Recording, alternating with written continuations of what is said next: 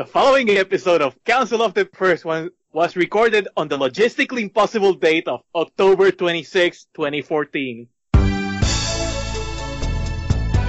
thank you to He-Man.org. Hello, welcome to another episode of the Council of the First Ones. I'm Kelly, admin for the Great Rebellion Facebook page and host of Toys and Tunes. Joining me today is my fellow admin, Yoni. Hey Yoni, how's everything over in Finland, besides cold? Well, it's always cold. Well, I've been watching some Generation 1 My Little Pony and, of course, reading the latest Masters comic. Oh, I can't wait till we start talking about that new one. Also joining me is our resident ranter, Crespo, who doesn't have much to rant on, I guess. Well, let's face it. I lost my biggest source of rants from Mattel. So, right now, I have nothing. So somebody please step up so I can rant about the new manager. Well, we can start ranting how G.I. Joe convention is going to be in the hometown of Dan. Or we could go with the whole Breaking Bad toys, but... Well, classics aren't on. But then again, 9,299 signatures are far more than 15,000 signatures. Well, on one hand, they are putting meth in the toy. I mean, not real meth, but toy meth into the toys. Excuse me, let's use our imagination to be anything else. It's Breaking Bad. It's Breaking Bad. It's for adult collectors. They were on a separate adult collectible section. But then again, we are giving access to kids to toys like Hal, the pedophile Jordan. For the little girls, Sunset Shimmer, the she-devil of My Little Pony. We have Anakin Skywalker, a deadbeat dad who kills kids and chops off his son's arm. So we can't complain about one thing and ignore the other. And at the same hand, the same Toys R Us have games like Grand Theft Auto 5, which again is rated M for mature 17 plus, but they have meth in that game and no one says anything about it. In any case, I'm glad that the collectors have united, gotten over 50,000 signatures that are way more than the 9,299 signatures that the Angry Mom got. But let's face it, the collectors could get 100,000 signatures. And Toys R Us will not cave in to collector pressure. They'll just cave in to the other folks. Also joining us is Renee from Nerds on the Couch. Hey Renee, how was Comic Fest for you? Oh, it's pretty fun. You know, my daughter won grand prize. Ah, so what did she dress up as? She made her own little, Furby dog costume. Ah, an original character. Yeah, she's making her own costume now. That's her new hobby, and she's quite good, and she's very proud I'm proud too, that she won grand prize. As Crespo already started in our introduction, he couldn't wait to talk about what this one woman from Florida did to the collector's aisle in Toys R Us. Yes, we all know about the Breaking Bad series and how one figure did come with meth. I don't know about Florida's Toys R Us, but in my Toys R Us, one, the aisle is labeled collector's aisle.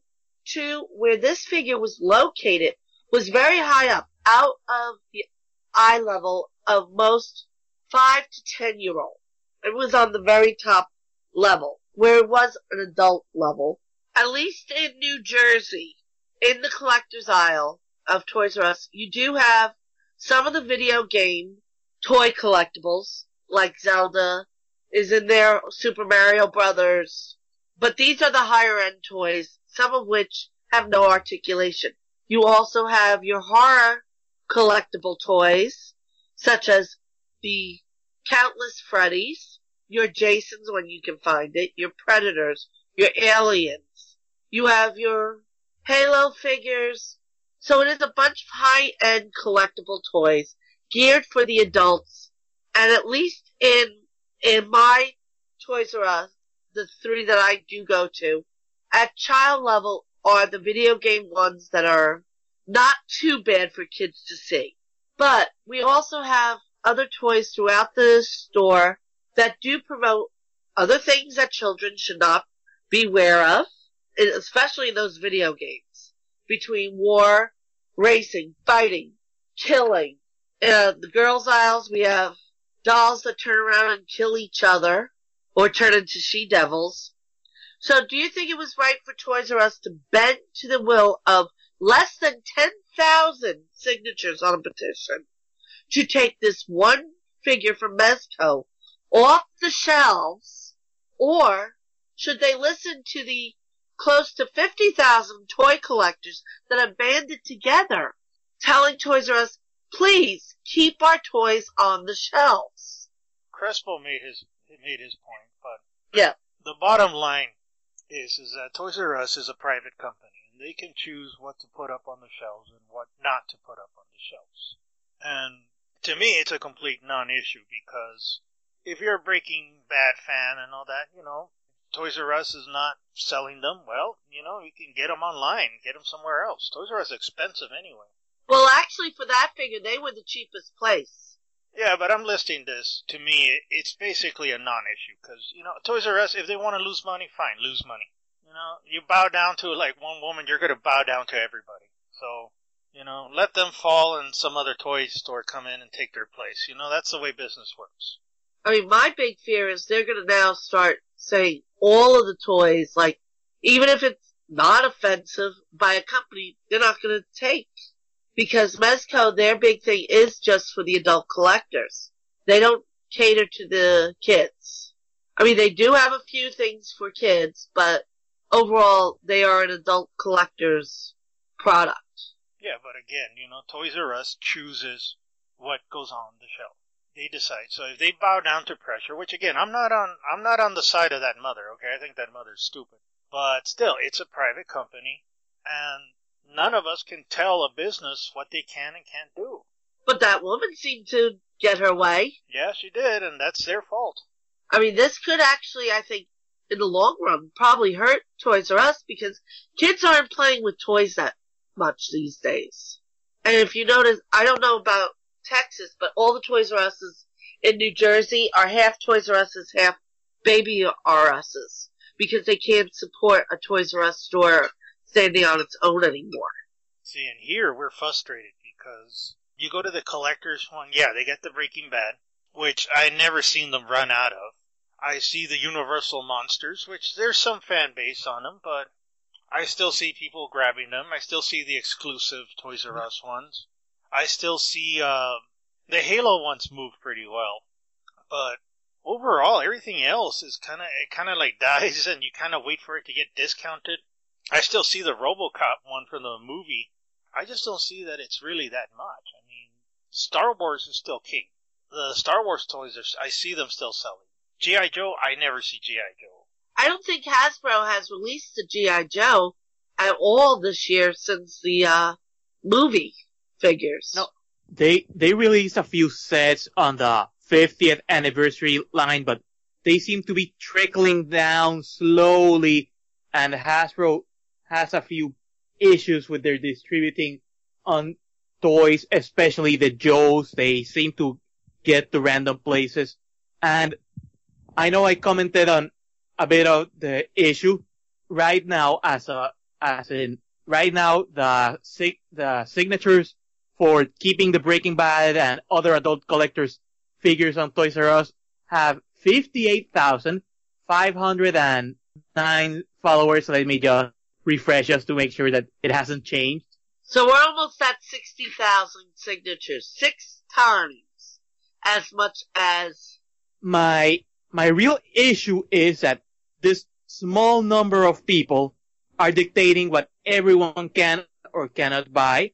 I understand that Toys R Us is a private company and can put in whatever they want, but these 9,000 people are non-customers.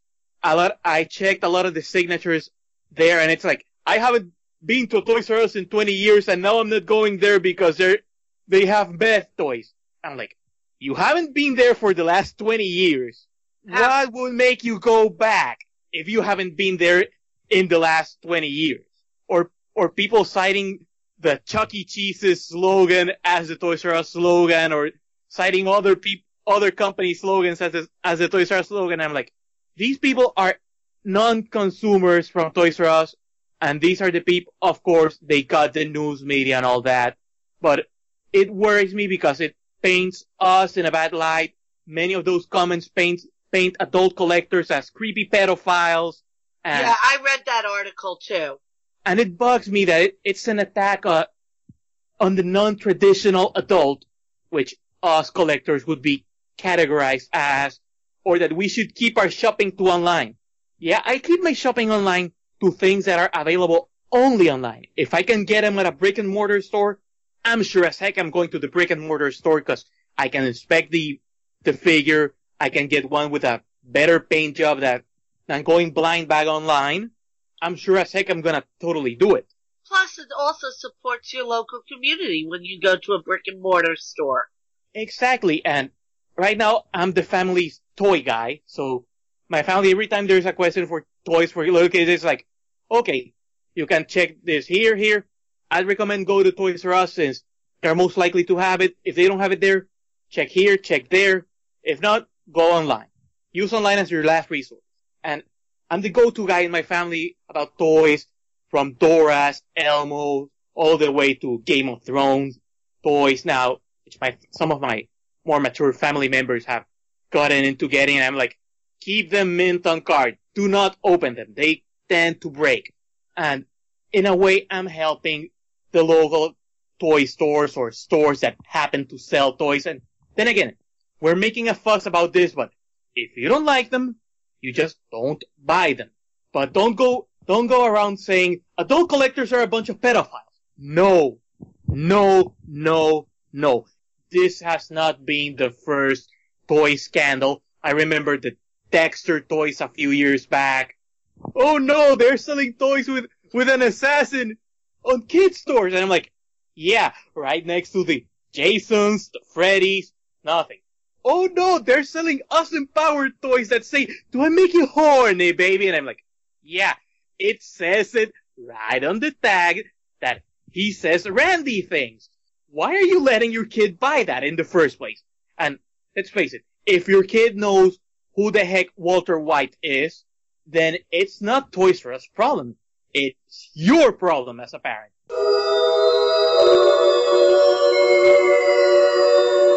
But we do have a comic book to talk about, an origin to complete, and one really kick-butt comic. And that is issue 18 of the Masters of the Universe, DC comic, The Origin of She-Ra. So are we doing this page by page? I freaking love that cover. They have it right there. It says she has the power. It's about time. We said it before. It's about time this happened. I mean, we've seen the cover now for a couple of months. They didn't spoil it. They put it right out, said, here, this is what her final design will look like. I mean, I love that you do see many of the characters in the background. It clearly states who has the power. Well, it's a nice tribute to that toy poster. Remember they had back in the day? Yes. I forgot to mention on the cover, the artist who did this, can't pronounce the name of the artist, but I know that the artist has done some fabulous fan art in the past.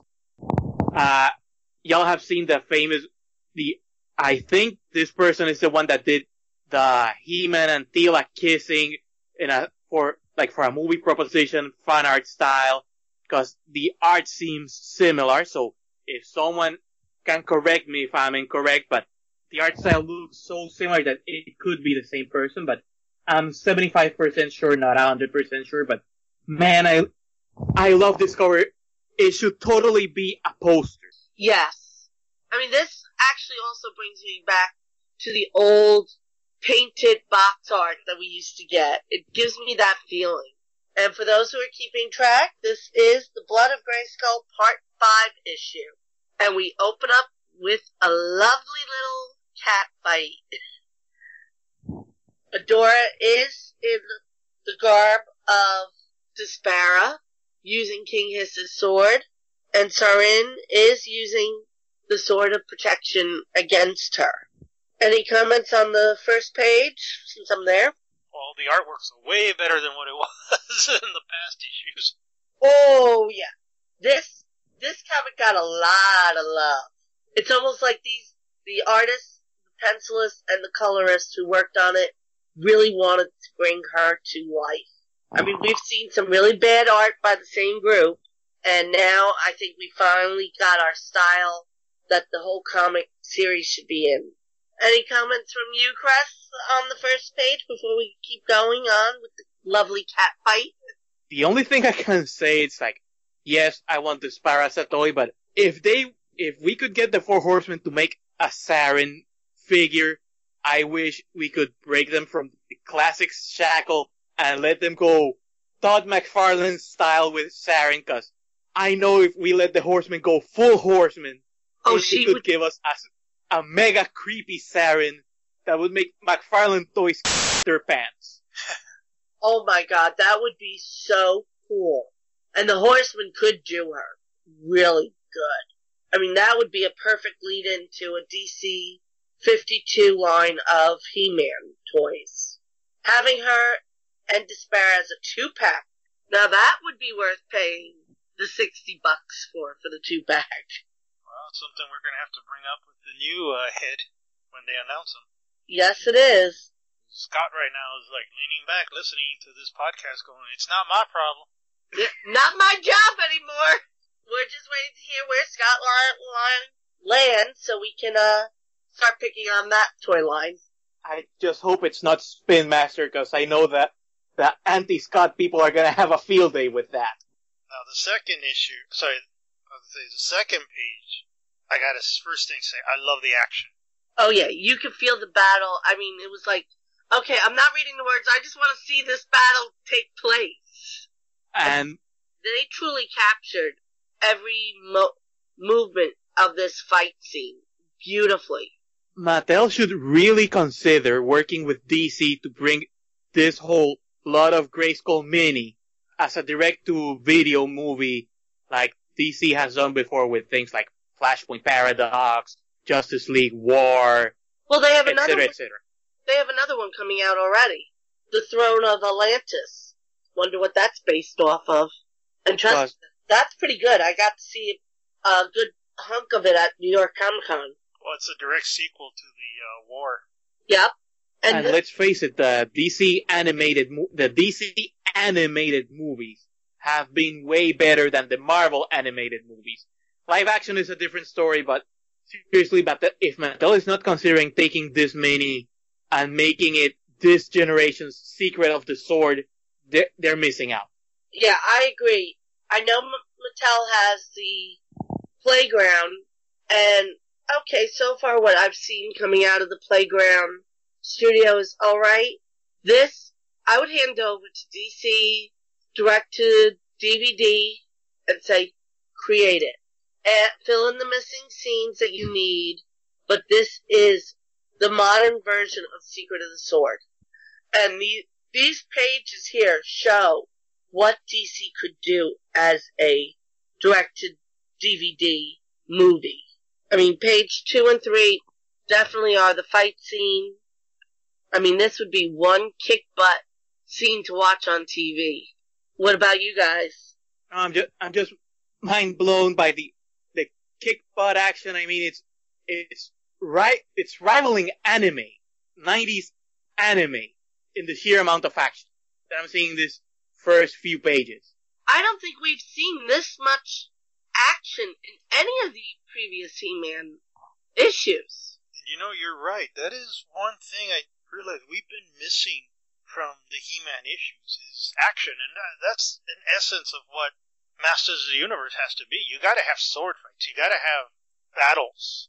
You know, I understand they don't want to kill people, and even though this is a modern day issue and all that, you know, they still haven't shown you, like, who lived and who died in, like, the Masters universe. Not in the regular 52.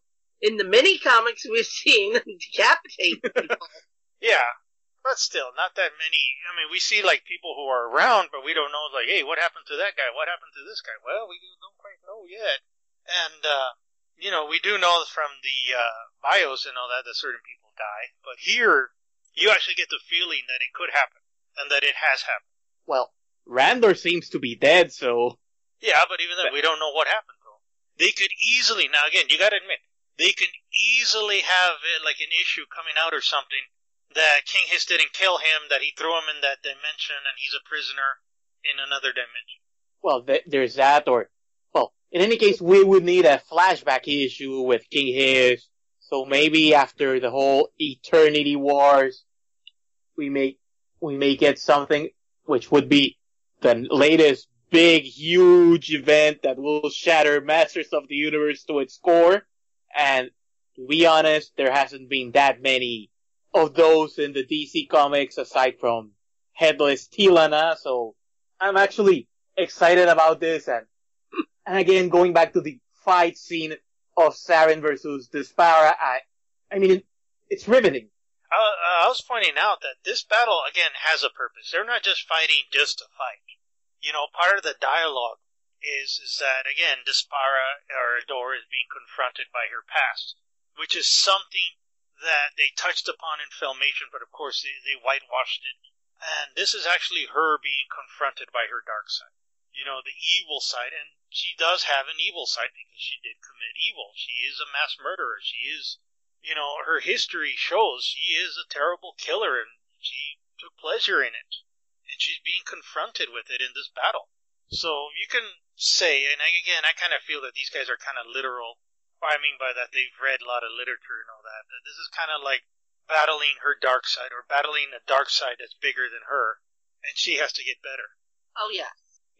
And that's why the issue with the mask and all that, you know, Despara, you know, Adora puts the mask on, and she's going to go fight her as Despara, because to her, Despara has more power than Adora. Because she says, you're going to fear me, you're going to fear Despara, you know, she doesn't call herself Adora. No. So it's kind of, again, those of us in literature, we know that she's letting go, The mask is broken, yeah. Okay, it's a bit in your face with the whole, it's a bit in your face with the whole obvious symbolism, but in a way for a medium like comics, where we don't always have the amount of subtlety that a book or a film could allow us. It's rather fitting. It's a bit, I have to admit, it's a bit in my face, but then again, Masters is a bit in your face with their things, like for example, Fisto with the giant fist, or Stinkor, he's a skunk, and he stinks, so it's fitting for Masters that they renounce to subtlety, and they just go, all that's missing is like, this is a physical manifestation of Adora's battle with her inner demons. But that's the beauty of Masters. And I would kill to see this in animated form. I know I've said it a few times already, but I'm just emphasizing it for the people at Mattel and DC that I would kill to get this in animated form, because it's so freaking awesome. I mean, yes, we do see the first literal step of her going from Despara to Adora is the breaking of the mask. And then the second one is the locket. Even though she never got to meet her mother, that's connection to her family, that there is still hope. Which I'm really glad that they did spend a little bit of time, like, oh, well, they gave you up. They used you as the sacrifice, making her question her loyalty to the family, but realizing that it is an important part of who she is, that she has learned to trust her brother and have faith in him. And I think the last part, at least for me, making that formal transition away from Despara to Adora, is when she says, I choose Grayskull, and King Hiss's sword just disappears.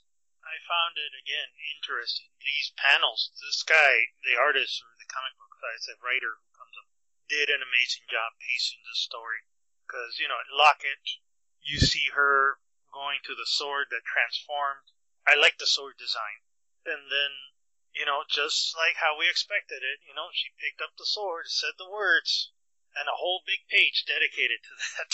And I'm glad they even kept some of the elements from the Filmation with the swirl were there, but then you have the lightning that you normally see with He-Man. So they balanced out the two and combining it in a new way. Even the type when she says, I am She-Ra. That's almost classic Filmation. Okay, I'm gonna nitpick one little thing about her costume that I fully see it on the I Am She-Ra page. Her cut piece can kill Swiftwind. I'm sure it's all fabric and not metal. That thing looks like gold-plated metal or bronze-plated metal. So it's like, fly, Swiftwind! Fly! Swiftwind! Swiftwind! Did I kill you by accident with my outfit? Magic! Okay, I'm just gonna assume that's just a gold flexible skirt. Yeah. But But yeah, but all jokes aside, the thing with the locket is obviously Adora fighting for her bit of humanity inside and then choosing that humanity over her dark side was a nice page. I'm not too fond about the sword's transformation, but I understand that it's to make it look like a twin version of He-Man's current sword, which is the one with the big Zor H, so I can let it slide. But yeah, it's good to finally have She-Ra in the comic, which has been something we've been waiting for ever since Flutterina became a kebab girl. No, that's a Flutterina, not the Flutterina. Well, I'm calling her Flutterina because she looks like Flutterina, and in any case, this is Masters of the Universe. If Adam can come back from the dead, Flutterina can come back from being a kebab girl. Well, we also find out in this issue, I'm ready to say episode, boy, really want it as a cartoon. See? Episode comes more naturally than Now, come issue. on. Hold on. We can all agree that if this 52 comic started off as a animated series, aside from the artwork, which, it would be like a standard cartoon art, maybe, CGI now, the way things are going, mostly CGI, it would be a really awesome cartoon series. And this would make a great season 1, finale. Or, again, season 2, premiere. But we also see in the next page who Skeletor's mommy is in 3 small little panels. Which, again, I'm kind of like, what? Yeah, I mean, are they rewriting his history that he's no longer King Marrow's son? How old is King Mero? Or did King Marrow make a trip over to this, Guys, island? I think I got it. Spectre sent King Mero back to the past. He had a one night stand with Saren. Then Mero went back to the future, and Spectre 9 months later, Spectre brought the baby back to Mero. He's like, "You his daddy." And Mero like, "No." Spectre like, "Yes, you are." Okay. But we do see poor He-Man near death. We don't know if he's totally dead because She-Ra is hoping that they are reaching him in time. And I like when she gets to He-Man, it's another tribute back to the Secret of the Sword, episode 3, when she reaches her brother and questions if there's time. I mean, okay, in Secret of the Sword, he wasn't killed. His energy was drained, but here, he's bleeding out. Well, his energy is being drained out of his body In a modern version. pools of red energy. And let's face it, 80s Filmation, they were But I like they how were they, tiptoeing around the whole censorship thing, so that's why his energy was drained. but I like how DC has respected the Secret of the Sword mythos and tried to incorporate those Easter eggs for us. Well, Princess of Power fans are a rabid subdivision of the Masters of the Universe franchise, so they knew they had to tread carefully while keeping it cool and badass for the vintage Masters fans, but at the same time respectful to the Princess of Power canon, which so far it's like Filmation or mini comics, and there's not much to take from as inspiration, to be fair.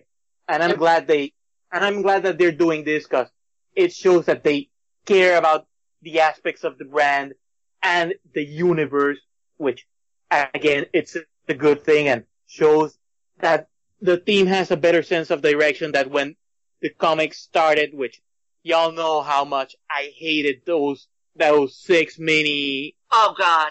series. I am really And how- glad with the team we have now that they are respecting the mythos.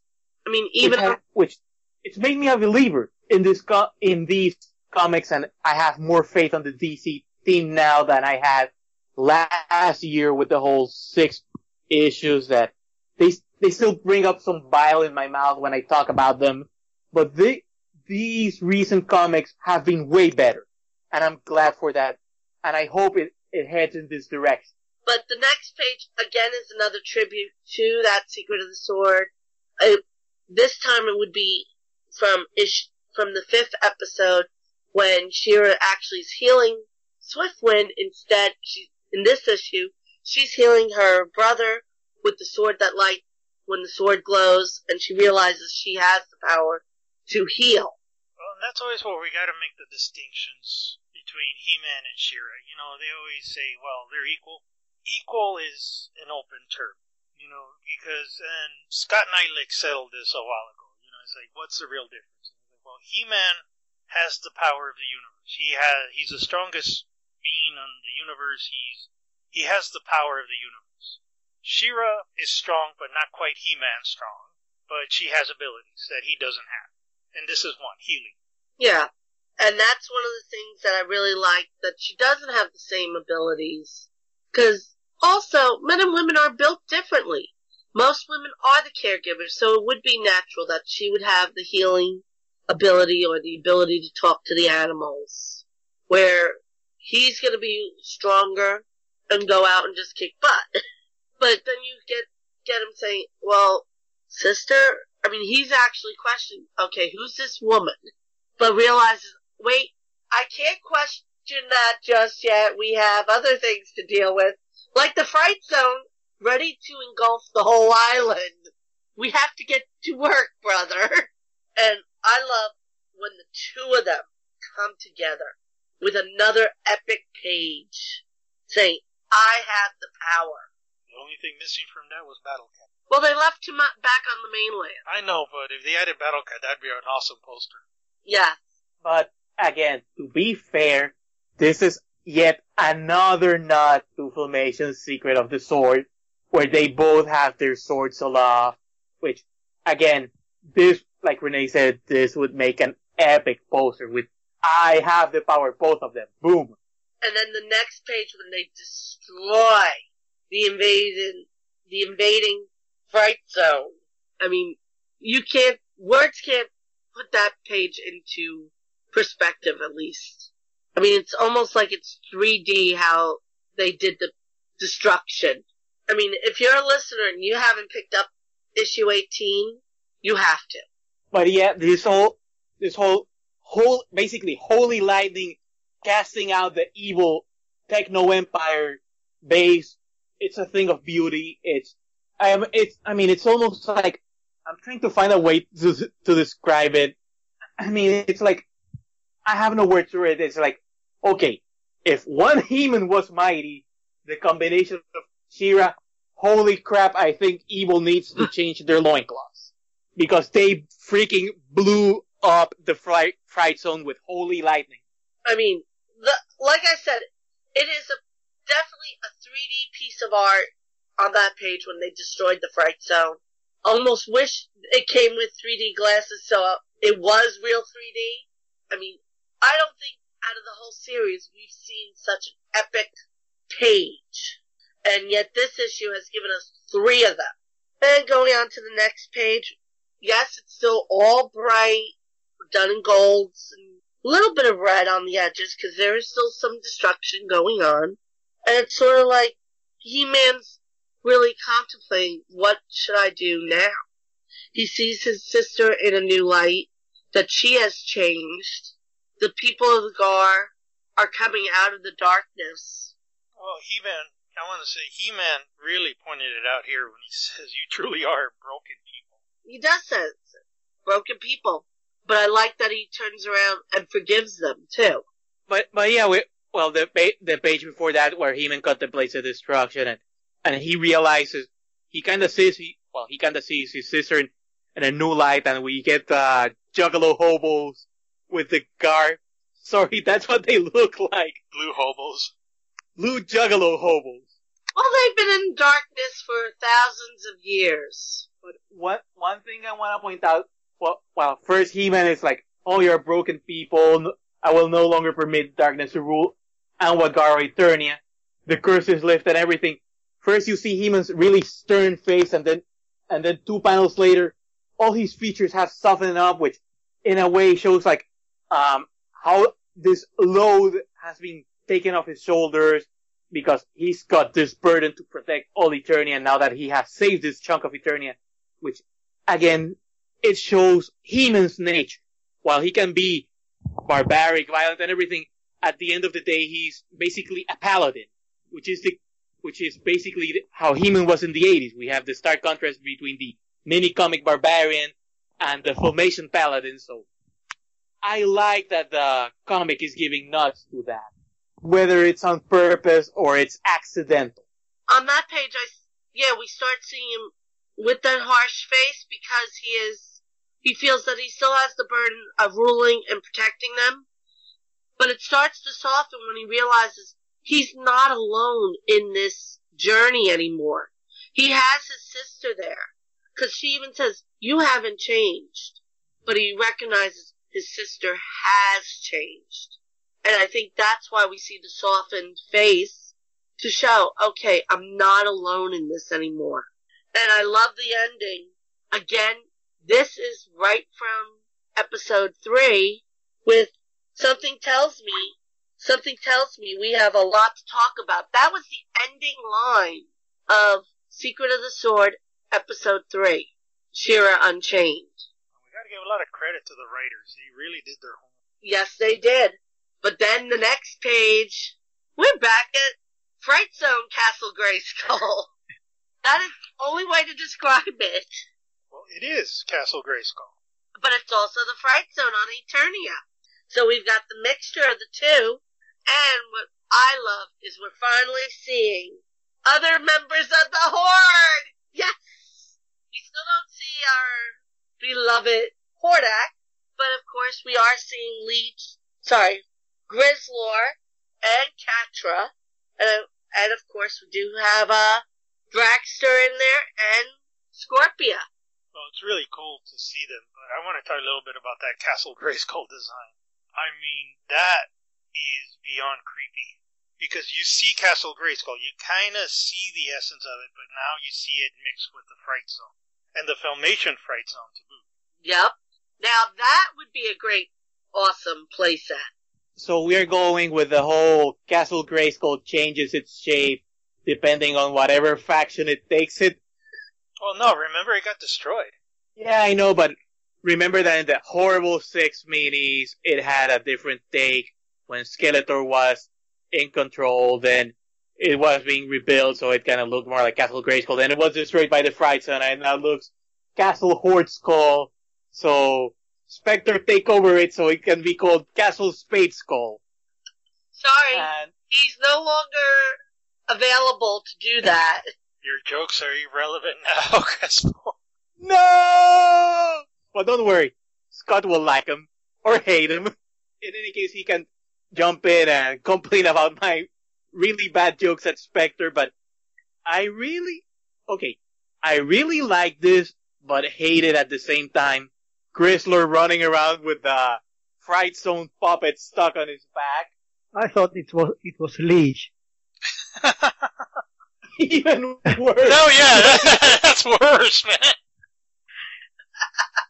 Leech isn't that big, man. No, it's that serpent beast that came with the Fright Zone playset. The Fright Zone puppet that it's really hard to find one in a decent condition right now because that latex kind of rotted. Yeah, you can't especially find one. if it's on card. No, even in they showed it. They showed somebody opened up a mint in the box Fright Zone, and they pulled out the puppet. It degraded. They just didn't, it got stuck together. It became like one big moldy piece. So, no, the only way you can do it now is like to get a reproduction. And there's people out there who have made reproductions, but it's lost. It's actually one of the original pieces that's lost. It's like the original Yoda. It's gone. This is a bit weird on Catra, because on the first image we see of Catra on this page, she looks full Filmation with the Horde bat, but when they get to the close-up, it's the vintage toy crest on her chest, which, again, it's a cool nut, but it's like, wait, wasn't it? Yeah, whatever. And good to see Scorpion in other media. Yes, it is. About time. And Dragster. And Dragster, who, let's face it, he doesn't get any love. And I love that they went with a mixture of MYP with the Shadow Wrath lining the staircase and Filmation doing Hordak's throne. I mean, that is a nice blend of both continuities.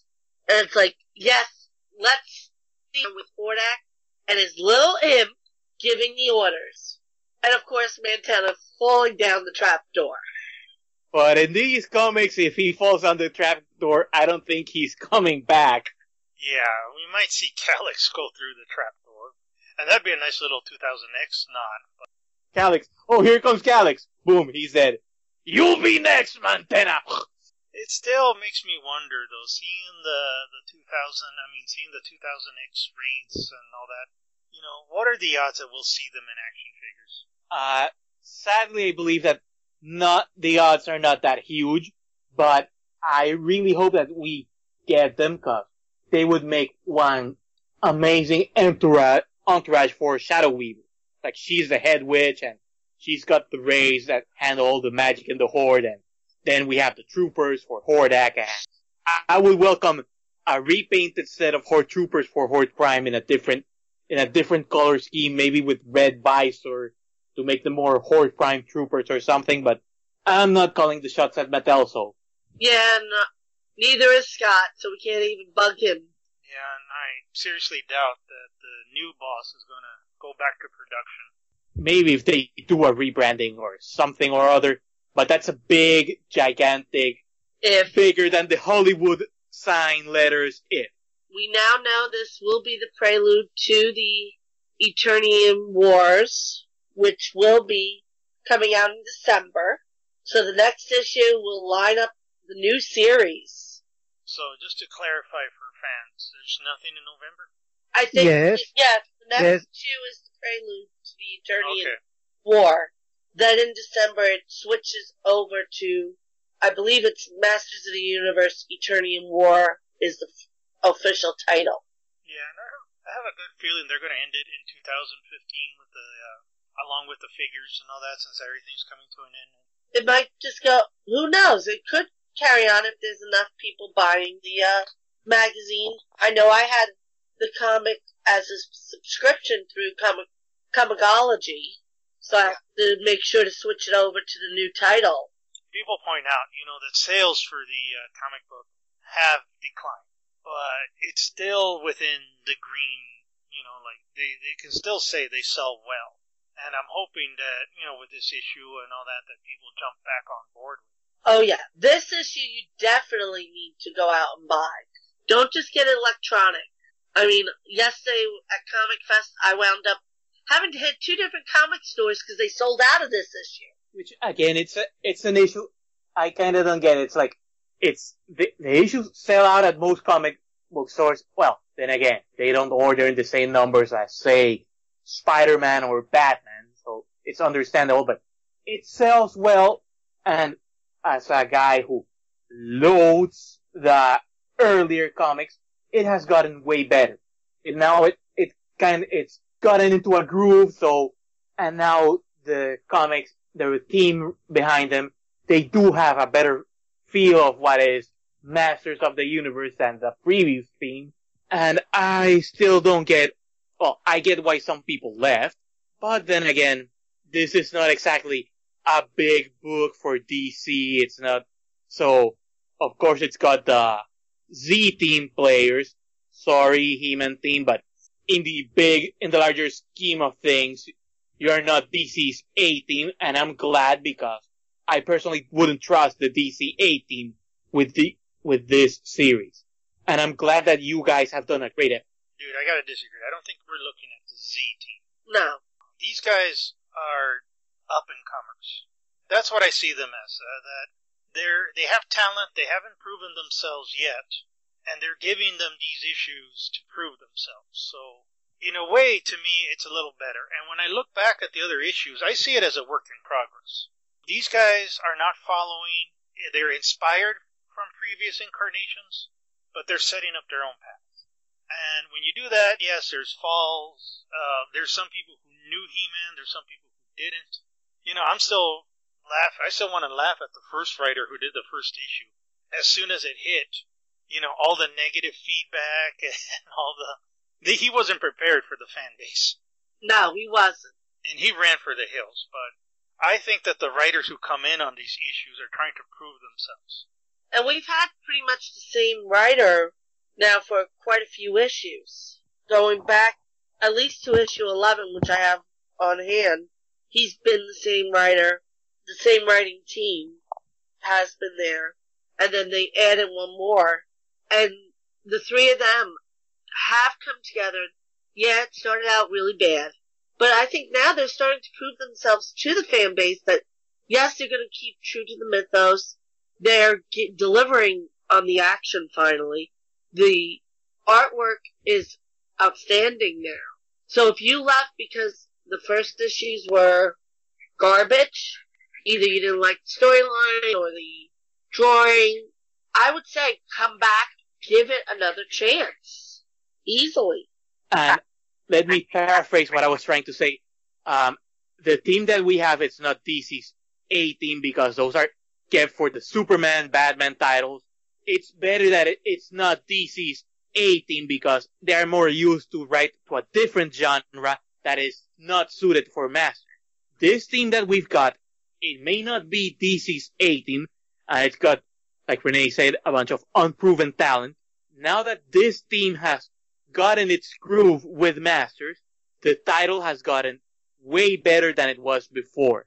This will never be exactly like past media, like say Filmation, NYP, or even the 2002 comic.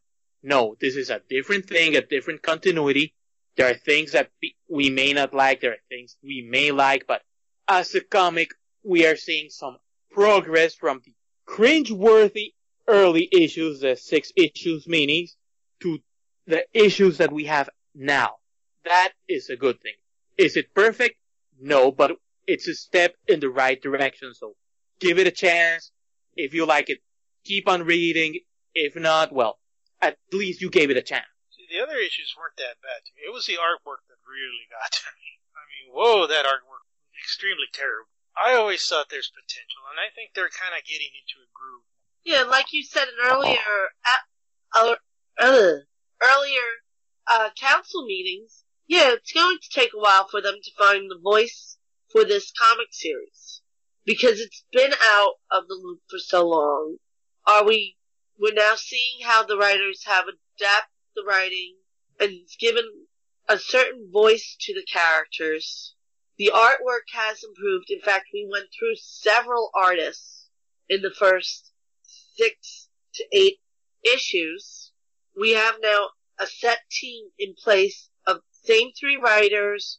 It looks like also the same artists, at least in the last 5 issues. So we're getting somewhere with this. And we're now setting up for a war.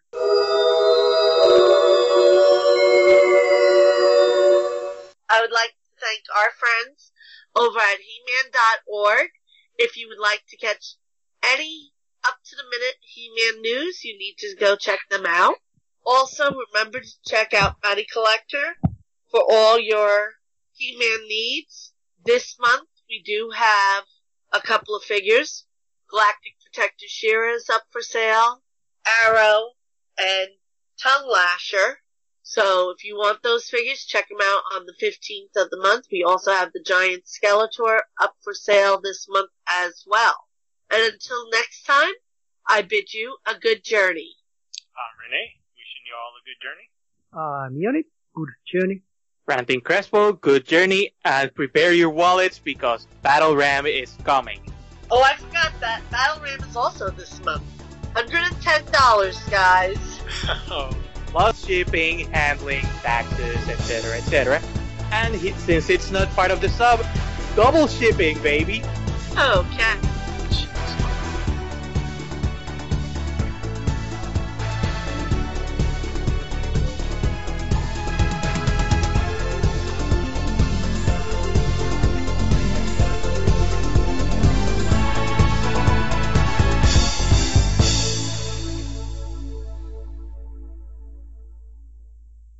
did I lose her? Fine, yes. Some of the video game for.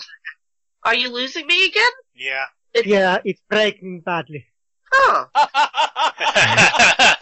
Okay. Pun not intended. Alright, Digital River has decided to plague us.